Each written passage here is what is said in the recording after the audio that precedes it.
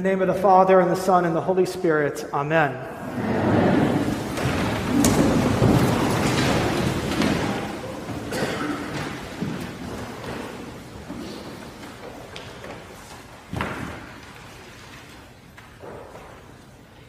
Across both sides of my extended family, I am one of the only religious relatives.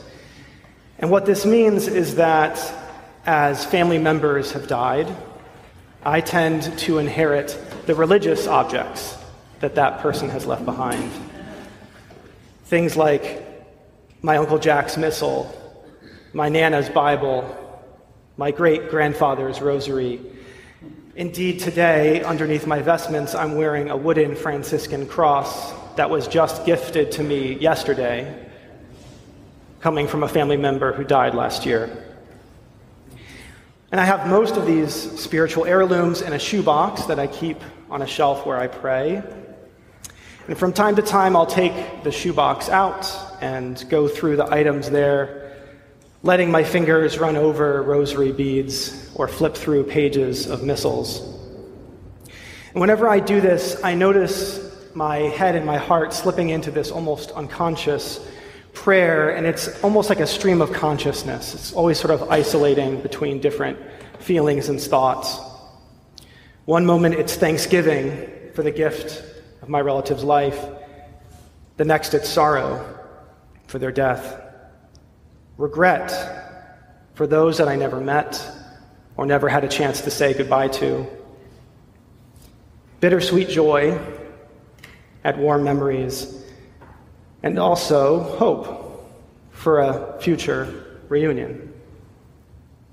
And every time I put these items down and put the box away, I'm left with three familiar feelings. The first is a greater awareness of my own mortality.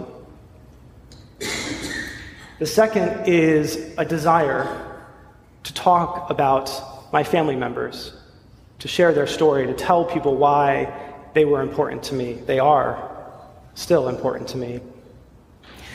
And third, a renewed sense of God's presence, of our Lord pulling me with those everlasting arms, of the crucified and risen one through whom I am connected to this great cloud of witnesses.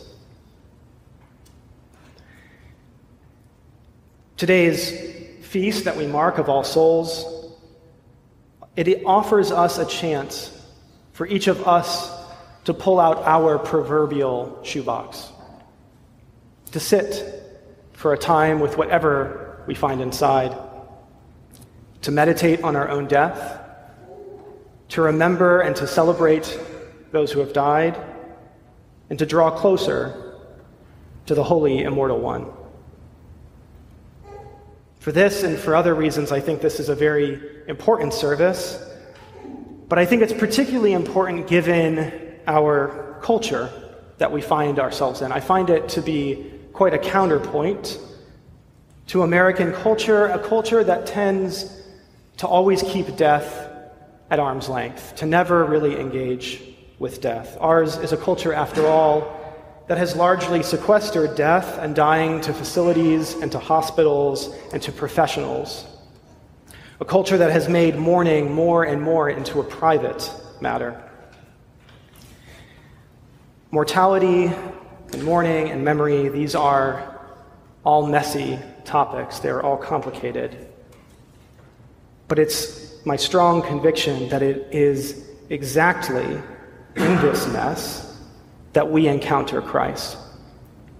Indeed, the complexity of these topics is reflected in the assigned readings for today, readings that all approach the topic of death and dying from slightly different angles. From wisdom, we get a more philosophical discourse, an interpretation of death and of immortality that flips the script on what meets the eye.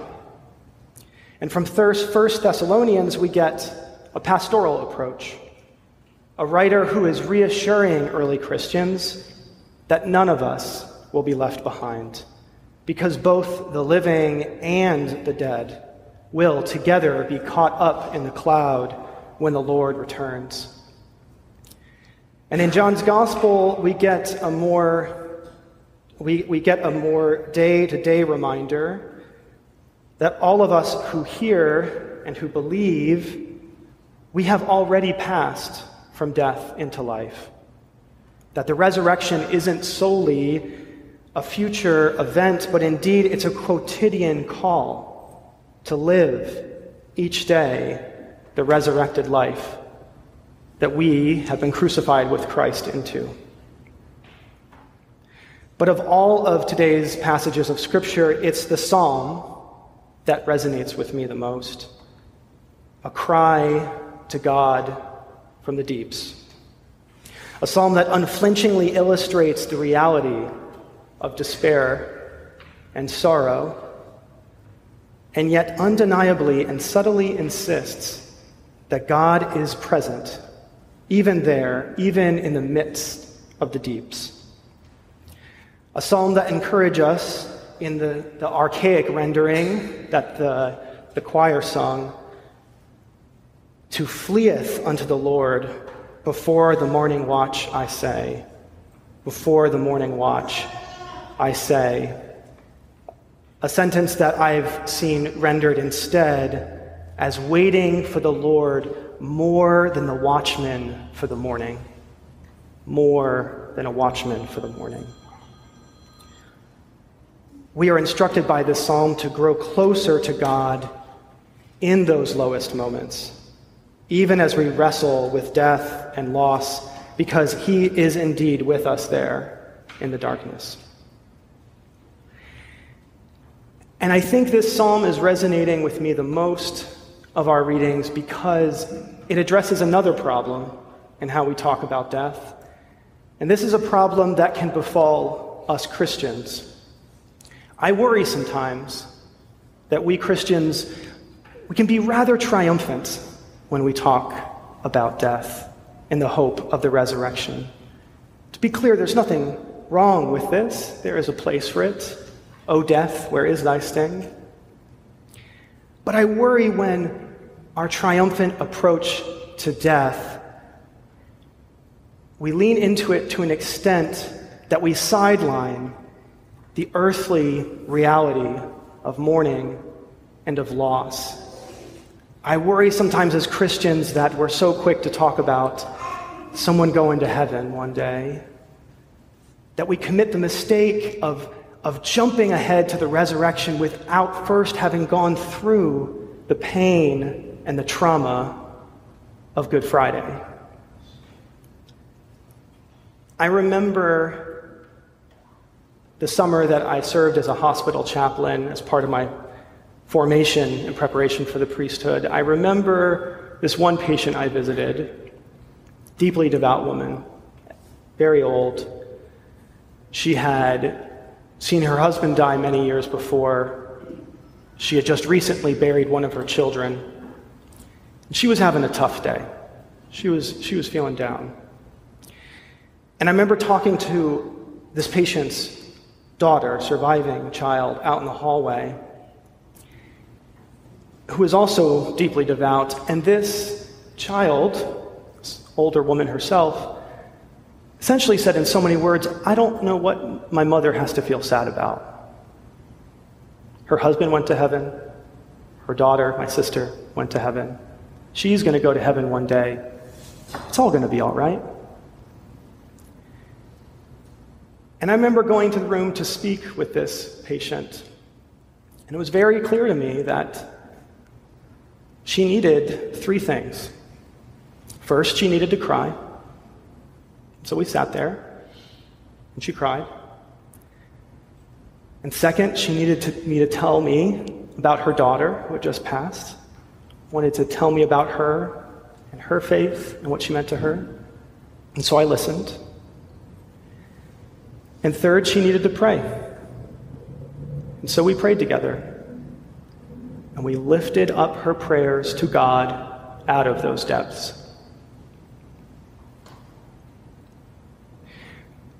My brothers and sisters in Christ, no matter how death or the departed are hitting you today, know that there is something in today's service for you. If you need to mourn today, mourn.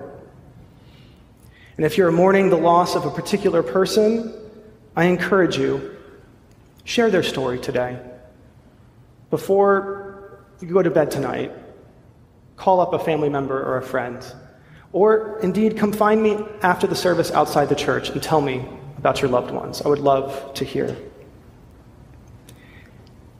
And as we now continue in our service to the time in which we lift up our own prayers and we read the necrology, the list of those who have died in the past year, let us follow the wisdom of the psalmist and together, from the deep, call out to God, knowing that the Lord is always already here.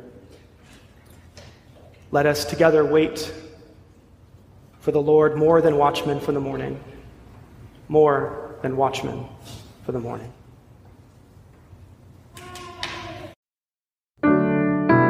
The Chapel of the Cross is an Episcopal church in the heart of Chapel Hill and the university community.